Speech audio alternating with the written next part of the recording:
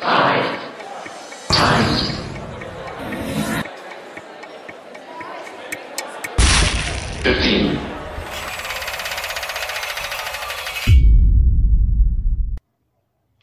evening, everyone, and welcome here to tonight's 5 by 15. And I couldn't be more happy. And in fact, there's so many reasons why this is just the perfect moment to be having this conversation. And we're going to be talking tonight about this extraordinary book called 140 Artists' Ideas for Planet Earth. Now, this is a book that's been put together by the Serpentine, and it goes with their extraordinary exhibition, which is multi-layered. It's going to go on for a long time. It's movable, it's tangible, and they have involved in it, they have artists, they have filmmakers, they have poets, they have environmentalists, they have scientists, as well as thinkers and designers who are all involved to ask this big question, which is, what can art do about climate change? Now, it might sound a ridiculous question, but actually it's about the most important question that we could ask ourselves at the moment. Right now, the Environment Bill is going through Parliament, and I have to tell you, it's an incredibly unimaginative bill. It sort of concentrates endlessly on the problems and kind of laws that will help the problems. But in fact, we are the people who are going to address these problems, and we're going to address them because we take agency of our own lives and we imagine and we think about a different kind of future, which is ours to grab. And if you think of all the big social movements, whether it's feminism or gay rights, they all began from the streets, from the ground up. And in the end, they allowed people to change their minds, to see there was another way of doing it. So I couldn't be happier tonight to have our speakers. I have got Carolina Casaquedo from Colombia, who's got a wonderful piece which you're going to see that's in the exhibition.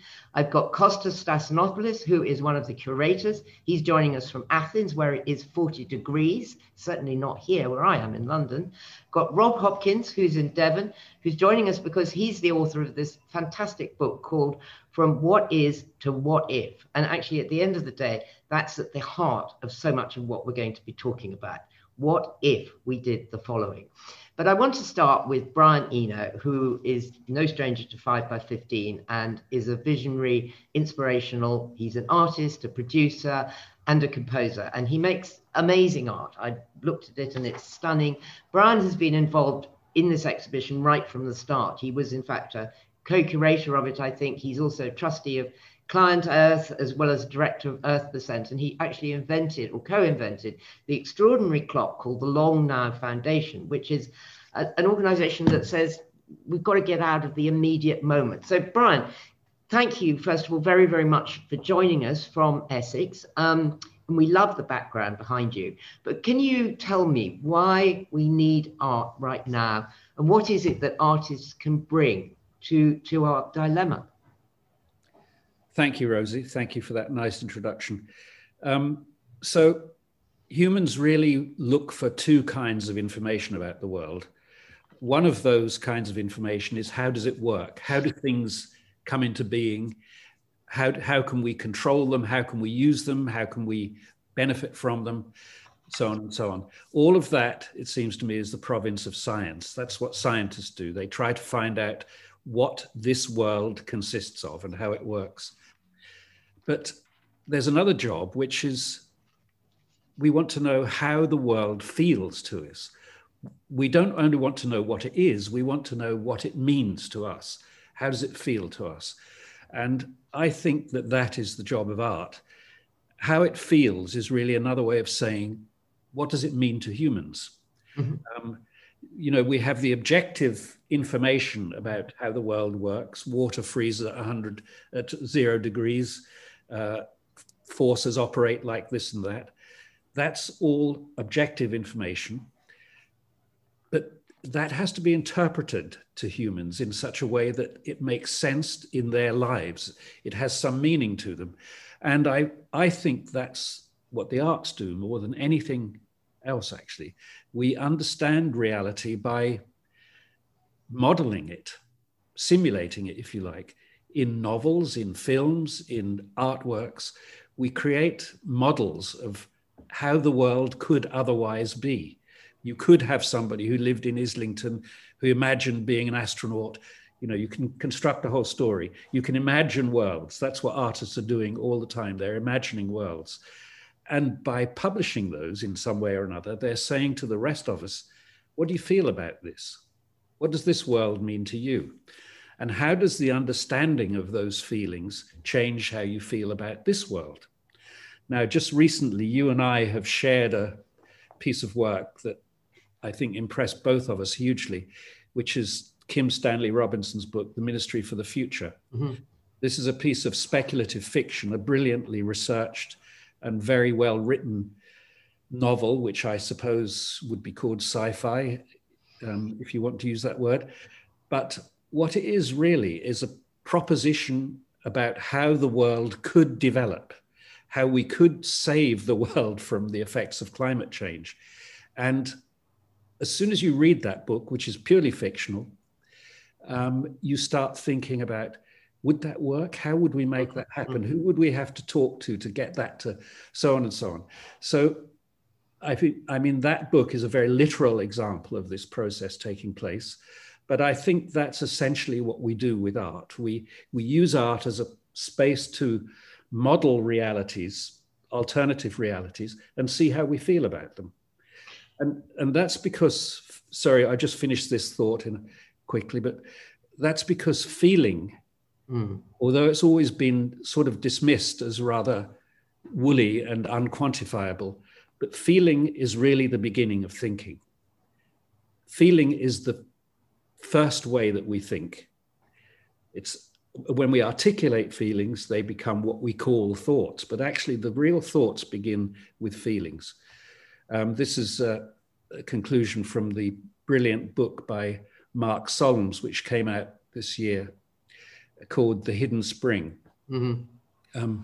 Anyway, I won't go on about books any longer, but I will come back to books later on. Well, well, obviously, I completely agree with you about the Kim Stanley Robinson. I think that art has this incredible role, and I think Costa's coming to you next, that it is about, you can't go into a future that isn't imagined for you and that you can't see, and that you, as Brian says, you need to feel it. And I think there's so much fear floating around about stuff that people get really frozen. So tell us about making this exhibition and making this book. Thank you so much for the invitation, and thank you to everyone who is here to talk about it, and everyone that is joining us. This book is part of the Back to Earth project, which, as you said, really interweaves itself across all of the Serpentine's programs and methods of working, and it's learning on how to create new ways of working and thinking. So Back to Earth is our anniversary program. It was celebrated and begun on the occasion of the Serpentine's 50th anniversary in 2020. But as we always do, we decided to not look back at the 50 years that have passed and give ourselves a pat on the shoulder. We wanted to look ahead, always, we look ahead. So we tried to imagine what the next 50 years would look like. So there is no real way to do that without addressing the current situation of the environmental crisis and the climate emergency. So we decided to embark on this program that was also not just an anniversary program. This program is gonna stay at the Serpentine long term. We're in it for the long haul. To invite over 60 artists, designers, architects, scientists, thinkers, and practitioners from all disciplines, really, to contribute to the project, with Brian being one of our key interlocutors from the very beginning. Something that is not a representation of art, like, you know, sidestepping the issue of art being purely representational. So we invited people like Carolina Caicedo, who is working on long-term projects that are looking at land rights and river rights and the impact of dams in the area that she's working in, and really try to engage with those artists and practitioners in meaningful ways, because that is the only way that we see change being possible. You can't really put on a show and be done with it. You need to work with artists and support the work that they do in whatever ways, timings, investments, and developments that it makes sense for them, because everyone has a very different experience of the environmental disaster. There are much different experiences between Brian's location and Carolina's Rob's work. So we really try to engage in meaningful ways and really instrumentalize the operation of an art institution like the Serpentine. So we're in it for the long haul, and we celebrate this discussion today with the first Back to Earth publication that is in collaboration with Penguin.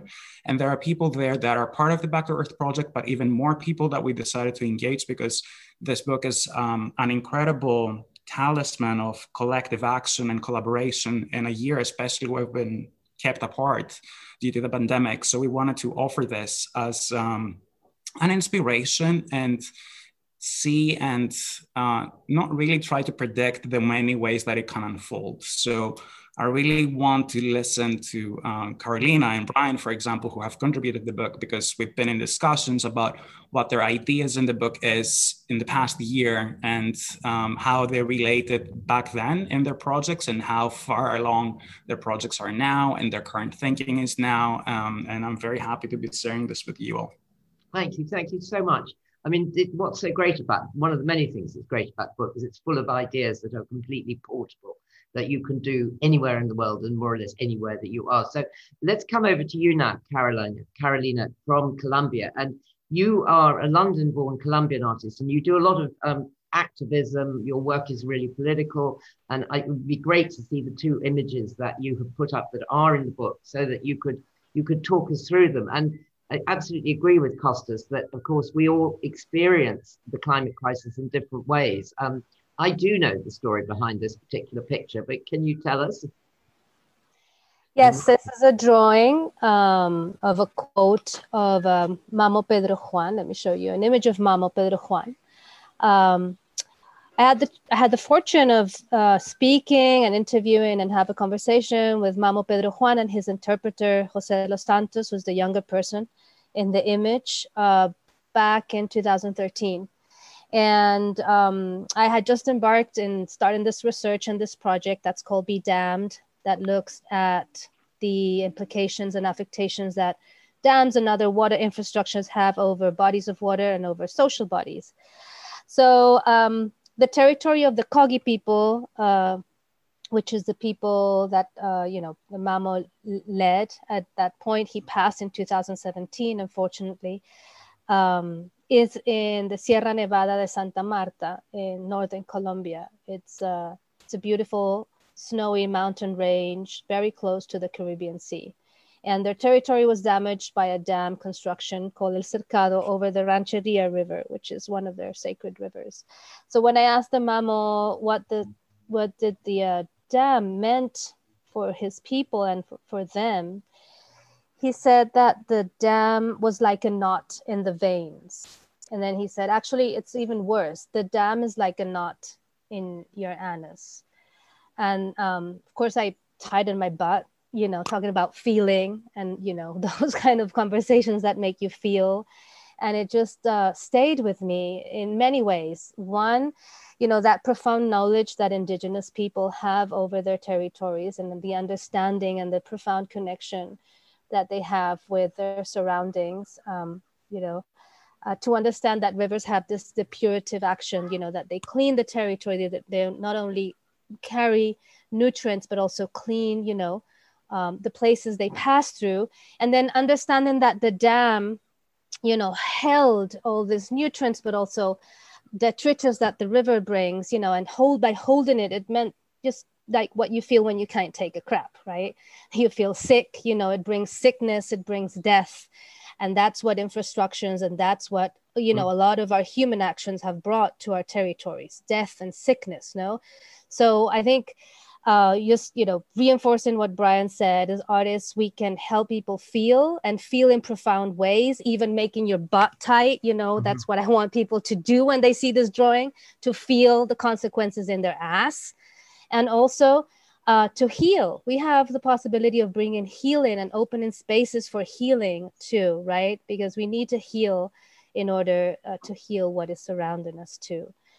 Mamo passed, unfortunately, his successor, Jose Los Santos, who is in the picture, the younger person, passed last February of COVID too. That was a huge loss for environmentalism in the Americas. And I just want to finish with this something Jose de los Santos said and why sacred places for indigenous people are so important. It's because these are the places that, and thinking about pandemic right now and, all this hospital terms, but intensive unit, care units are those sacred places for nature. That's where nature recovers. That's where animals go to give birth. That's where reproductive cycles happen. And those sacred places have, of course, a ritualistic importance for indigenous people, but also an environmental importance, right? Because that's not separated in indigenous worlds. And just to say, indigenous knowledge also helps us to envision other worlds, not only one world, but other possible worlds like the Zapatistas have taught us to do. Thank you so much. That was amazing, and that's so sad that he died because of COVID.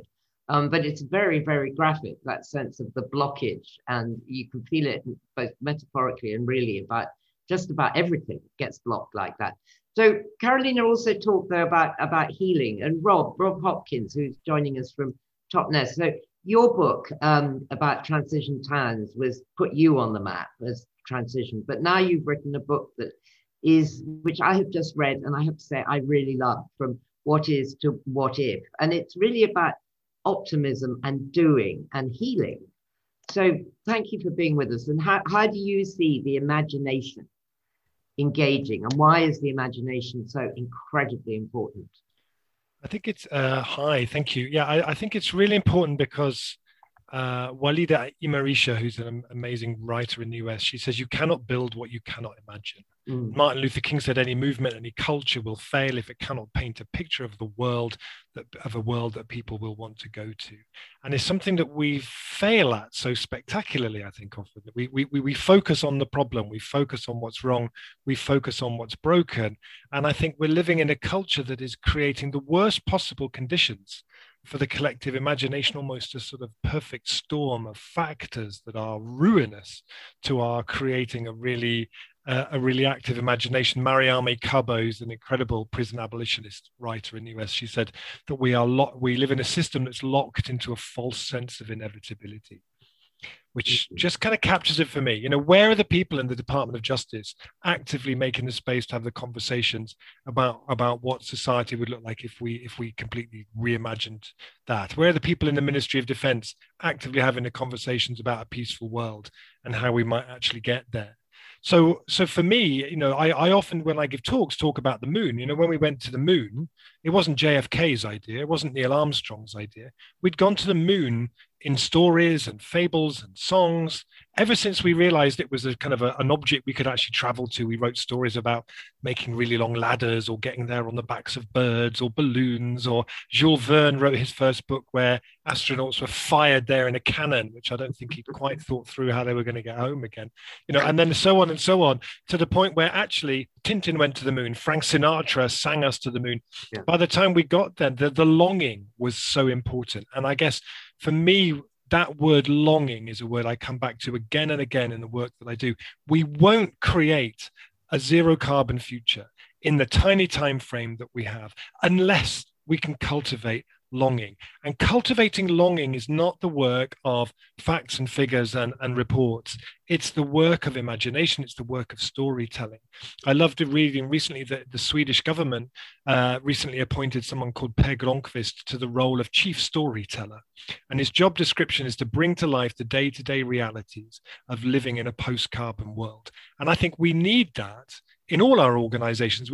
Education should mean that we all leave school being able to be that. And one of the things we're exploring this evening is what's the role of the art? Well, it's kind of clear to me because artists can do that stuff so much better than the rest of us can. They can bring alive a world. And just one little example of something that was developed in the transition movement with transition activists and with artists is something that we do called Transition Town Anywhere, which is an exercise where you need a big space between 100 and 400 people. You imagine that you're closing your eyes and you're stepping into 2030, not a paradise, not a utopia, but a 2030 that's the result of us having spent the time between now and then doing everything that could possibly have been done.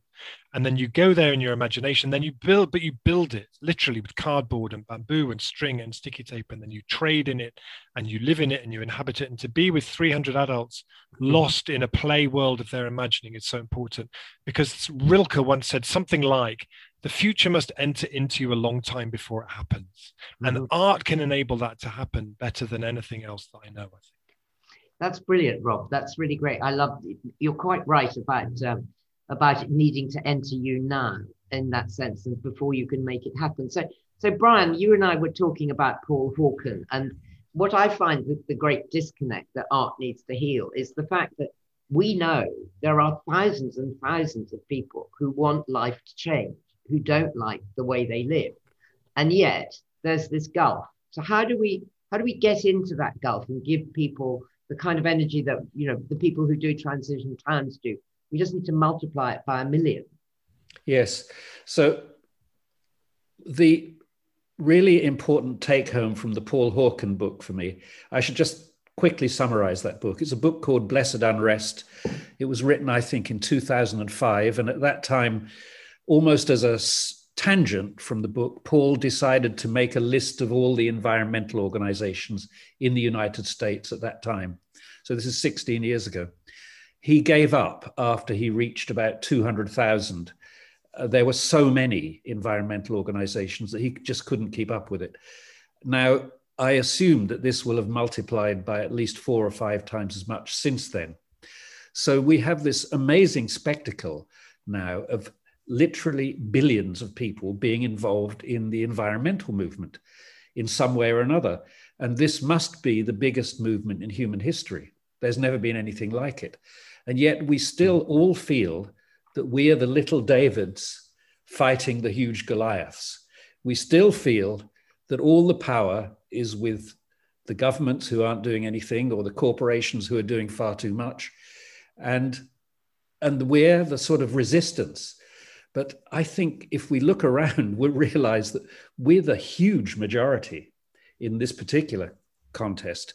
Now, I remember reading a book about the end of the Soviet Union some years ago, and there was a wonderful sentence in that where the writer, Alexei Yerchak, says, revolutions come in 2 phases. The first phase is when everybody realizes something is wrong. The second and crucial phase is when everybody realizes that everybody else knows it as well. And that's really the important moment, I think. And this is what I think we're getting towards. I call that moment in my mind, I call it coalescence. It's the point where everybody looks around and says, Jesus, we're all doing it. Suddenly we're not the resistance anymore. We're the dominant force. And I think we have to realize that very, very quickly. We have to realize, as Rob says, that we've got to start building it. It's no use waiting for somebody else to start. We're all on it. We're all doing it. Let's just do it together. This aspect of community is really the essential thing, I think, that we have to start thinking as a community. Yes. Brian, do you want to read your contribution to the book? Because it's such a good thing about community. It's very short, but it really, really says this thing. We don't want to do things alone. Okay, for 1 week, think about everything you do in terms of whether it strengthens or erodes community. Community strengthening activities can be quite subtle. For instance, a narrow road creates an opportunity for generosity and an opportunity for gratitude when one driver pulls in to let another one pass. Or think of a shop where buying something involves making contact with somebody, interacting with them and thanking them. Or going to the local pub, or helping somebody with their bags, or walking your dog where other people walk theirs. Dogs are a very good community binder, by the way.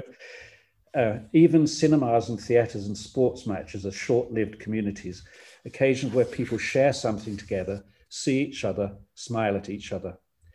These small interactions are the lubricants of social life, the ways in which we discover each other and find common feelings. They're becoming scarcer. How do you shop? What do you buy? How do you entertain yourselves? Where do you go? Who do you meet? Who do you help? Who helps you? Who do you thank? So thank you. Really all those questions are ways of saying, are you living the atomized life that capitalism would like you to live, where you live at home in your little box, buying things online, not meeting anybody, not talking to anybody, not having any reason to help anybody or be helped by anybody? Or is there a better life than that? So Carolina, from where you are in Colombia, which I know is a country that's been, atomized by the violence and by the corruption of the illegal cocaine and all of this, do you see a resurgence of community now? Absolutely. Actually, we yesterday we had 60 days of a national strike. It's unprecedented in the history of Colombia, this national strike, mostly led by younger people that are fed up of the systematic killings of social leaders and environmentalists here in Colombia. Actually, we are the country that accounted for over 50% of killings of environmentalists last year. It's like way over Philippines, way over Brazil. The pandemic has just made hunger and unemployment just worse. And we are under a fascist regime here in Colombia who are, actually given up the territories to massive corporations to come and dig out gold, oil, and everything that should be kept under the ground, right? So yes, the community, the younger people in the community are leading this by taking the streets, as you know, we started the conversations, taking the streets.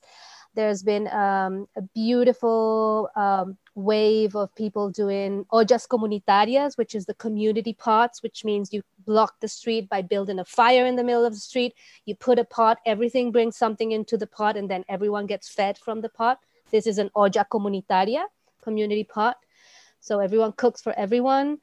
Then also the diaspora, I live in Los Angeles, has been very generous in sending supplies to frontline members in the medical front, in the activist front. So yeah, I've seen something that I've never seen in my life. And it's this community building and this community resistance, and also having a deep connection between what's happening in the city and the rural areas. Like normally Colombia had been a very centralized country with, all the decisions taking place in the capital. And now people are being more aware of what's happening around them in the rural, places of the city. And also people are very angry because the peace implementations that were signed 3-4 years ago with the FARC guerrilla that are now a political party, were not respected, and are not being respected by the government in place right now. So people are demanding that peace agreements take place. Yes. Yeah, so there's something very important that I want to, kind of wrap up with, and it's the construction of environmental historical memory here in Colombia, which has been a very important tool from those who have been victims and now survivors of the cruent war that has happened. And people who suggest that we construct not only historical memory to remember what has happened, so in the future we don't repeat, also has put a prism of environmentalism in the construction of historical memory, arguing that nature here in Colombia has not only been a scenario of the war, but also a booty of the war, right? And has been a victim of the war. And as any victim, it needs reparation. So environmental historical memory has become a very important political tool for survivors to demand accountability of those who have perpetrated violence against nature, be it the government itself, any armed group, paramilitary or guerrilla, left-wing or right-wing, and also international and national corporations that have perpetrated that violence. Yes, I think that's really interesting, and the lawyer Philippe Sands is now working on a law around ecocide, because someone on an international level has to stand up for the environment, and in particular the oceans, the middle of them, who have no one who bats on their side. So, Yeah. so Bob, I thought it was very interesting, this thing. I mean, what you do is you manage to get away from central government with transition plans. You manage to make it all about, when Caroline was talking about having a feast in the middle of the street, that's a very transition idea, isn't it? That you just bypass the status quo. Yeah, I mean, it's certainly, I would never say that the idea that we do everything at the community scale is all that we need. Clearly, we need the kind of international binding stuff that we may hopefully see happening at COP26. That we need governments to act with way more commitment, urgency, passion, and imagination than they are at the moment. We need the same from business. We need the same from local government. We need the same as individuals. But I guess in the transition movement, we always felt like the missing piece is what can we do here in this place with the people that we have?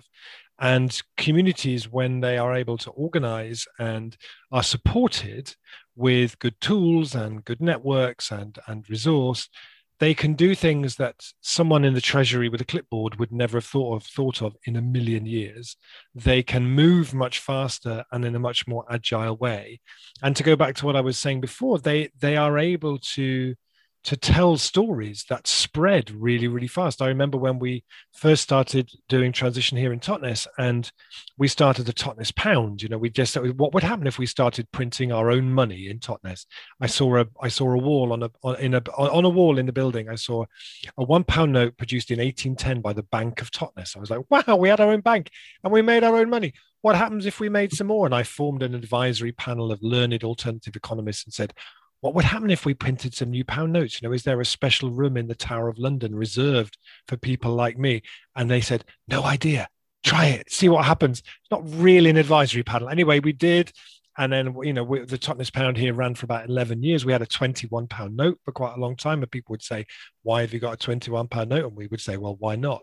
We'll do what we like. Thank you very much. And now that model has spread all across France. I go to places with a 13 note and a 14.9 note. I went to Liège in Belgium recently where they have a 0 note. I said, why have you got a 0 note? And they said, well, because sometimes people do something nice for you and you want to say thank you, but you don't want to put a number on it because it feels kind of mercenary. You just want to give them a little token of your gratitude, so there's, but actually all around the place, people might know nothing about Totnes, but they know that we're the town that printed its own money. And I always really encourage people to do those kind of things, ideas that spread. And if the transition movement is anything, it's really a network of stories. We give people the resources. It's free. You don't have to pay an annual membership to be a transition group. But we say the commitment is that you share your stories back into the network. And those stories are so powerful because you never know where they go and you never know who they'll inspire or touch. Well, I guess, Costas, that's what you tried to do with the book, haven't you? That you've collected stories and you've thrown them into the world. Do you want to share one of your favorites with us? Oh, absolutely. One of my favorites is by the amazing poet Banu Kapil. And I will begin to read what she has contributed. Instruction for mixed groups of artists, poets, activists, and all those working for climate justice in the coming time. You are not doing this alone. Organize around a midline seam or orange flare. But before you begin this work with others, ask yourself, what do you never want to experience in this space? Train yourself to ask this question before you begin. Otherwise, whatever you do will pour from the cracked vase into the wet grass. I think it's such an important contribution in the book and such an important question. And I imagine myself, I'm living this experience now, asking myself, what do I never want to experience in this space? And I'm currently in this space online with you. I'm currently in Athens. You are all in London, in Totnes, in Colombia, in the UK. We have very different answers to what we all never want to experience in this space in relation to the environmental effort, thinking about mixed groups of people working towards the same goal. So I'm imagining all of you asking yourselves that question. And that is an important motion to make in the environmental effort. Just that awareness, just raising that point is really what we think is really crucial in this book and in the Back to Earth project as a whole. And then of course, in the work of all the people that are involved in it. I'm sure that Carlina and Brian and Rob all themselves ask that question in whatever work that they do. And it is that awareness that really, and that sensibility that really brings everyone together. And that's how we also try to communicate our work to our audiences via the Back to Earth program. It's really about creating and actually mirroring the complexity and the messy ground of the environmental problem itself. It's never shared. It's always shared in the effort, but it's so different, from the mycelium detail to the large forests to questions of land and borders and nations. So those kind of complexities and that kind of messiness of the actual issue at hand is how we want to relate. And we always ask ourselves, in the hope that everyone joins us in this question, what do you never want to experience in this space? Thank you. And Brian, I'm going to come to you just to say that please put your questions in and we will come to them in about 10 or 15 minutes. They're already beginning to come in, but just add them in. Brian, how do we cope with being in the here and now, in the sense that our imagination has been hijacked to such an extent by the internet that you don't have to daydream, you don't have to spend time just dreaming up things, having imaginary friends as a kid. And yet we know if you don't have imagination, you end up in a 1984 Handmaid's Tale kind of world where you become semi-robotic. So how do we become imaginative within this current world? Because, you know, on one level, it's easy to say we'd all like to go backwards, but we can't go backwards. We've got this, and we're on Zoom at the moment, and there's certainly some good things to be said. But how do we bring the imagination back in? I think there are lots of ways of doing that, but I would like to stress some of the community-based ways of doing that, since that's both what we're all talking about, really. If you think about the work that each of us does, we're all in some sense dependent on the idea of inspiring a community or making a community that inspires us. One very simple thing that I'm missing at the moment because of COVID is that for 20 years in my studio, I've had people meet every Tuesday evening to sing a cappella. Now that sounds like an incredibly normal thing, I suppose. And I don't make any claims that we're the greatest a cappella group on earth at all. But what it does do, it shows you the power of a group of ordinary people getting together to make something together. And it doesn't really matter in the end what we sound like. We like it. I wouldn't imagine that we're ever going to be at the London Palladium doing it. But what does matter is that a bond has formed between us and between all the people who've belonged to this group over the years that is as strong as any bond I've ever felt with anybody, really. And it's just this thing of a group of people getting together and being vulnerable in front of each other, exposing themselves. You know, when you sing, when you do anything with other people, you kind of expose yourself. Mm-hmm. You suddenly are seen for what you do and who you are. And if you can do that, this is something, of course, that everybody knew in the past, but we've lost touch with it somewhat. But if you can do that, you suddenly belong in a way that, in a very special way, actually. And I've always thought the thing that humans want more than anything else, it's not fame or money or anything like that. It's belonging, the sense of belonging to a community. Now that has really badly been hijacked, I think. Mm-hmm. You know, the internet is a really good example. Social media is a really good example of how not to do that. In that what happens is that the kind of meetings we have on social media tend, because of the algorithms, to push us to extremes away from each other. Whereas when we meet in person, generally people tend to consensus. Generally, people want to get on with each other.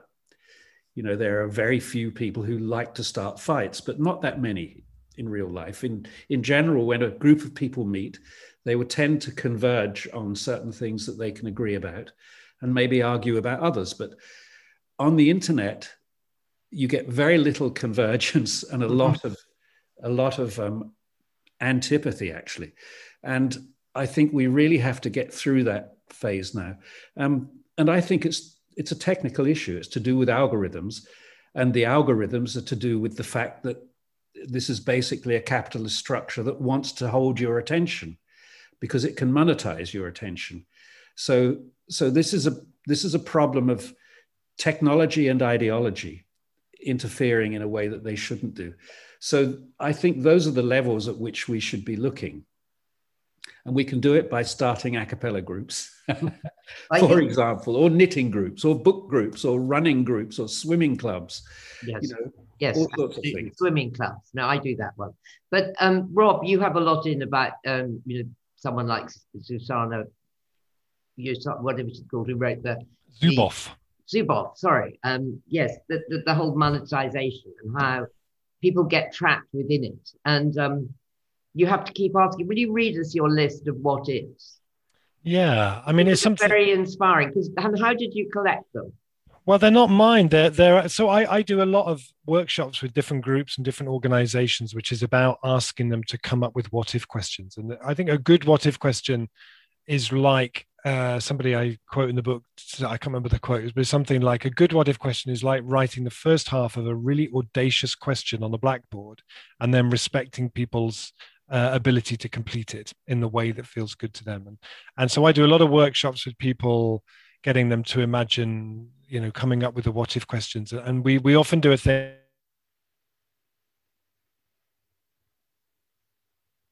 where before, and then I ask them to think, okay, what were the what if questions?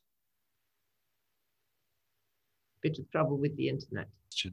People are, am I back again? Yes, you're back. Am I back?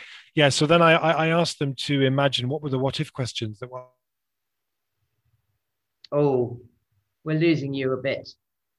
Asked back in 2020. Oh, okay. Hello. Am I back? Yes. Am I back? Okay. I'm back. So these what if questions aren't mine. These are actually from the London National Park City project, which is an amazing thing started by Daniel Raven Ellison. And this was they asked on Twitter people to send in their what if questions. So this is the list. So what if you could swim safely in all of London's canals? What if all residential streets were play streets? What if every street had public art? This is my favorite one. What if birdsong drowned out traffic noise? What if there were more trees than people? What if a squirrel could get from one side of London to the other without touching the ground by jumping from tree to tree? What if we had a vertical climbable commons? What if majestic red kites filled London's skies again? What if you could see the Milky Way from every garden? What if we rewilded all of London's golf courses? What if every park in London were connected to all of its neighbouring parks by at least one green, quiet way suitable for walking, cycling and gardening too? And just one thing I would add about what if questions is the thing that I always say to groups when we start doing that, which is something I learned from studying improv, which I'm sure many people here will have done, is that I always teach them that difference between yes and yes but. Because in our daily lives, every time we bring a what if question, we get met with a yes but. Yeah, but it's too late, it's too expensive, it's too complicated.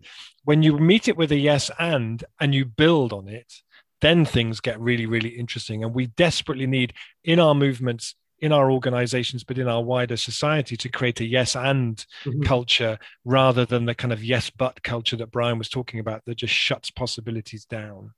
I think that's really interesting. Carolina, when because I've come to Colombia quite a bit with the Hay Festival, I've always thought that Medellin was an example of a yes and a what if, that you said this was the city with the highest murder rate in the world, who eventually they got a mayor who did do a transformation. I know it might have faults, but it is still an extraordinary thing that was done there.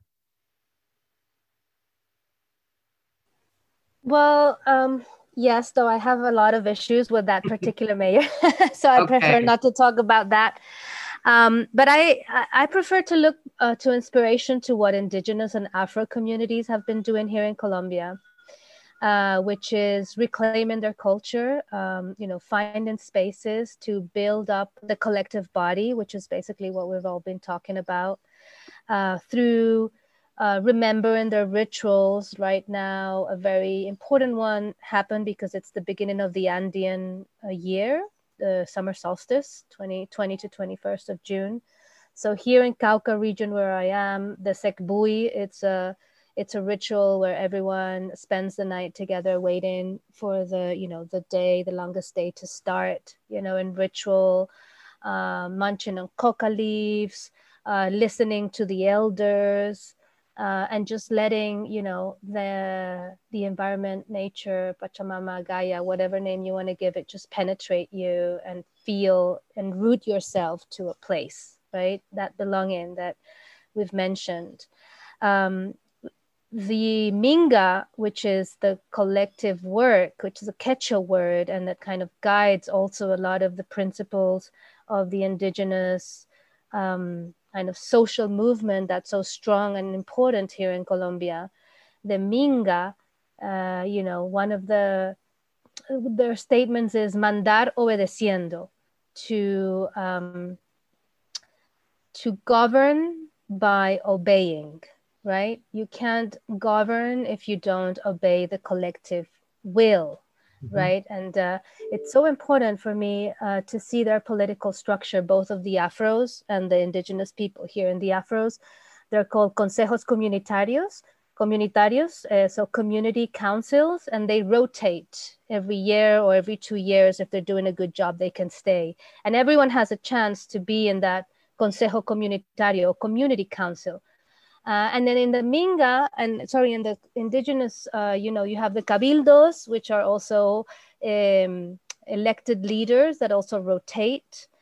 You can come back. But then you have something that's so important and so beautiful, which is called the structure of the Guardia Indígena, the indigenous guard. You also have the Guardia Afro. But in the Guardia Indígena, it's basically a front line, non-armed, right? Who, for example, during protest, during the strike right now, or during a particular community need is there to tend the needs of the community.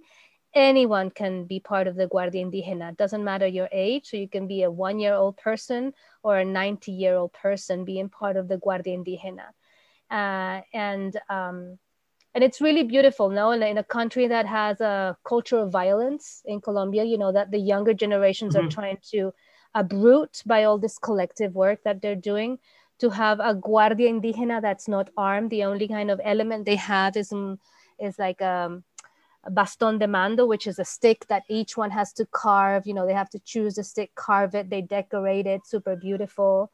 And then, they have to protect and tend the needs of the people. So I think for me, it's more useful to look at those community structures more than the city and centralized structures that have been happening here in Colombia. Medellin is great. It's a great city. Please visit if you want, if you can. It's beautiful. I think the success of that transformation was because there was political will, for sure, but also a strong community-led will that still is in place in Medellin. No, thank you, and that's very interesting what you said about Medellin. I've always thought though that they did do something fairly astonishing, and you did need that. So Brian, I mean, given where we are at the moment, which is that this government is saying they're going to pass an environment bill by the time of COP26 in November, and it's grinding along, and it's lots and lots and lots of legislation. What would you want to see?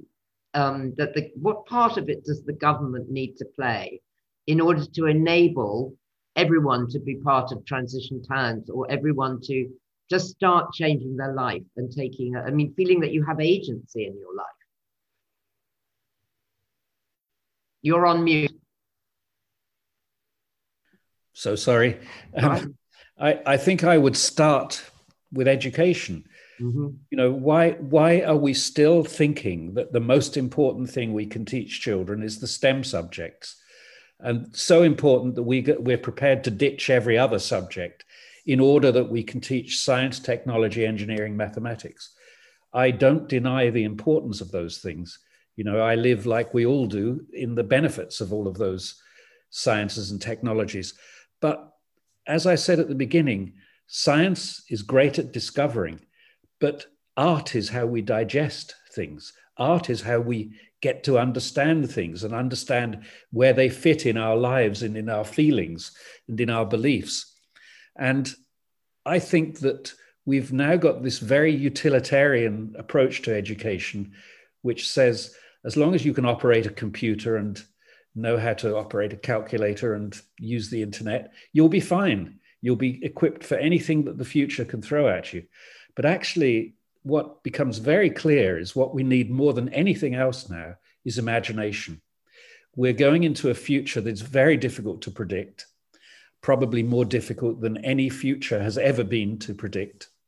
And what's going to be needed is the ability to improvise. Mm-hmm. And improvisation is imagination in action. Improvisation is where you try something, see how it works, modify your behavior accordingly. So it's a continual feedback loop of your interaction with the environment. And we're exactly as we reach this moment in history, we're saying to kids, but don't bother about any of that. That's just the kind of gravy. You know, that's not the important part. The meat and potatoes is science, technology, engineering, and mathematics. Then if you've got all that done, you can have a bit of art in the evenings or you know, this kind of attitude to all of that other stuff, which humans are so brilliant at and so engaged in. That's all sort of superfluous and not very important. This really has to change. So I think, I mean, I know it's rather a deep level at which to start, but we have to start with education and with rethinking education. I mean, my great hope for COVID was that having a whole generation of children who'd missed a year of school might turn out to be a huge benefit because they might have started learning in different ways. We'll see whether that prediction comes true. You put that rather into a kind of past tense as though it wasn't going to happen. Yeah, well, yes, that we'll see. So, Rob, you have a lot of people are sending in questions about what we should do about education. You have some great examples in your book of places where people are teaching children to just completely, you know, learn in a different way. Do you want to tell us about some of them? Yeah, I mean, there's lots of examples in there, whether it's people who've developed really good programs to take imagination into the existing education system, people creating kind of imagination departments within existing schools that are designed from the outset based on the ideas of imagination. But all of them that I spoke to talk about as their model the education system from Reggio Emilia in Italy, where in 1945, as the Germans retreated north, they left behind in Reggio Emilia a tank, 3 trucks and 6 horses, which were then sold to build a school based on the idea of a system of education that would make sure that fascism never happened again, which, you know, you'd like to think was a kind of a prerequisite for most education systems. It appears to have been something that was rather overlooked. So they say that as part of their system, they look at children as being authors of their own learning. They don't teach by subjects, they teach by projects. The schools have a workshop in the middle where someone will help you make whatever you want to make. There's a whole philosophy that goes with it. It struck me when I was researching it that we have in Europe and in the US have created the education system that is its absolute opposite. And the resurgence of fascism is really no surprise when you create an education system like that. And I completely agree with Brian that one of the great things that has to happen now is the reimagining of education, because education should teach you how to think, not what to think. And we are going to live in a future, again, as Brian said, where it's not where the problems, there is not just one solution to a problem that you're given. You can come at it from many, many different angles, and it's that imagination rather than innovation, which is something that is kind of in service to the market. It's imagination that we need to nurture and cultivate. And as the late, great Ken Robinson put so beautifully, you know, we need to reimagine education with that at its heart. So there's a really interesting question from Ursula Blythe saying that young people are afraid to be different, and that once you start really exercising your imagination, you become different and you step out of the mainstream. How do you give people the confidence, Rob? the research that I did suggested that actually between up to the age of 5, there has been no decline in the levels of imagination with kids. I spoke to a woman called Dr. Marjorie Taylor, who's done this research for years, 30 years, and hasn't noticed any decline. Something happens when their kids are about 5 or 6, and that thing is school. I think that actually, you know, this idea that imagination makes us really different from everybody, and you know, I've been to schools where imagination is really at the heart of what they do, and it's exhilarating actually. And when I remember when the school strikes started, the climate strikes, and there was a huge walkout of school in Australia, and the Australian Prime Minister said, "Kids should be in school. Schools aren't parliaments." And I thought, they could be though, couldn't they? Actually, with a bit of imagination, they really could be. And kids learned more going on those strikes than they did staying in school, I think, quite often. So yeah, it's true in some ways that actually when you're at that age, you kind of want to be the same as everybody else. But actually it's also true that young people are capable of extraordinary things, and young people love to be in a space where their curiosity is evoked and their imagination is welcomed.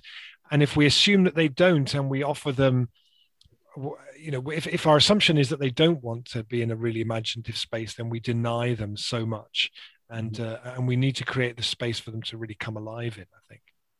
So we have a great contribution here from Gay Coley. She's right. We have a project, The Road to Happiness, trying to take over 1 meter square feet of derelict space, possibly more than that, 1 mile square foot of derelict space on the border of Wales, turn into a space where ordinary people connect to their creativity. The idea is informed by the Wizard of Oz. There's no wizard, it's about us, using heart, head, and courage to tackle climate change. What do you think? Are we mad? And if not, might your panel join us? And I think the answer probably is yes. And we are also being asked about why we think the government's more important to stop art and music when we all know we did trigonometry is not something we ever think of. Well, I agree with that. And I think we've to some degree answered that one. And Penny from Hay says, innovation always follows imagination, which of course is right. I mean, how can you be a great engineer and innovator without it? Can I just answer really quickly about the previous question? I think it's important to say that throughout the Back to Earth project, every time that our audience is young, is when I feel I don't have to explain it anymore. Every single time, I know that they already get it. And that is completely an invigorating feeling and lesson that I take forward in the work that we do with the team. So these conversations that we have now, I feel if you put them to younger audiences, it's not that they lack imagination or they feel constrained to express it.